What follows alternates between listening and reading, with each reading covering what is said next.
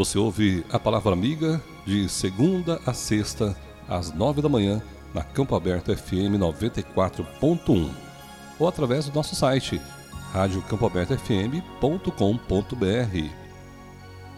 O tema da Palavra Amiga de hoje: Sopre as cinzas. Quem feriu você já feriu e já passou? Lá na frente você vai encontrar o inevitável retorno e pelas mãos de outros, se merecer, será ferido também.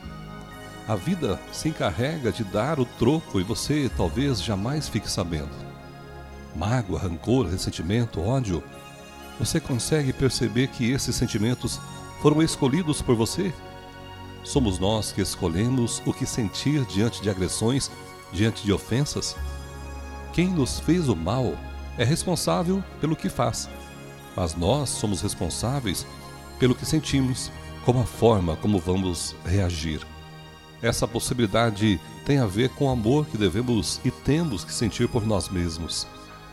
Aquele que ofende, fez o que fez, o momento passou, mas o que ficou aí dentro de você?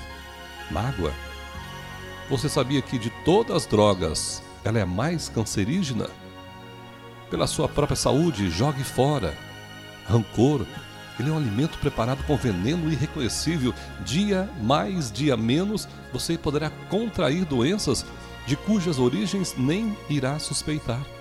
Ressentimento, imagine você vivendo dentro de um ambiente constantemente poluído, enfumaçado, repleto de bactérias, incontáveis tipos de vírus.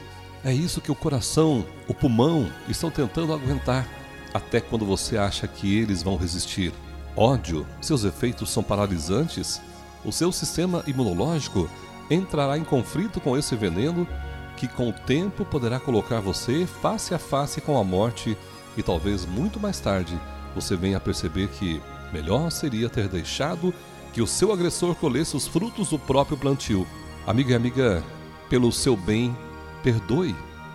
O perdão vai te libertar, vai te fazer livre, feliz. Esqueça o mal que fizeram a você. Deixe o seu ofensor de lado. Não pense nele com ímpetos de vingança. Siga a sugestão. Se deseja ser feliz por um dia, vinga-te. Se deseja ser feliz por toda a vida, perdoe. Mude o seu destino. Não permita que suas emoções negativas dominem os seus sentimentos. Seja o comandante da sua alma. Escolha o melhor caminho para a sua viagem. E se outras vezes ferirem você, perdoe. Perdoe sempre. Perdoe, como Cristo perdoou aqueles que estavam o crucificando. E assim sendo, você viverá muito melhor. Acredite.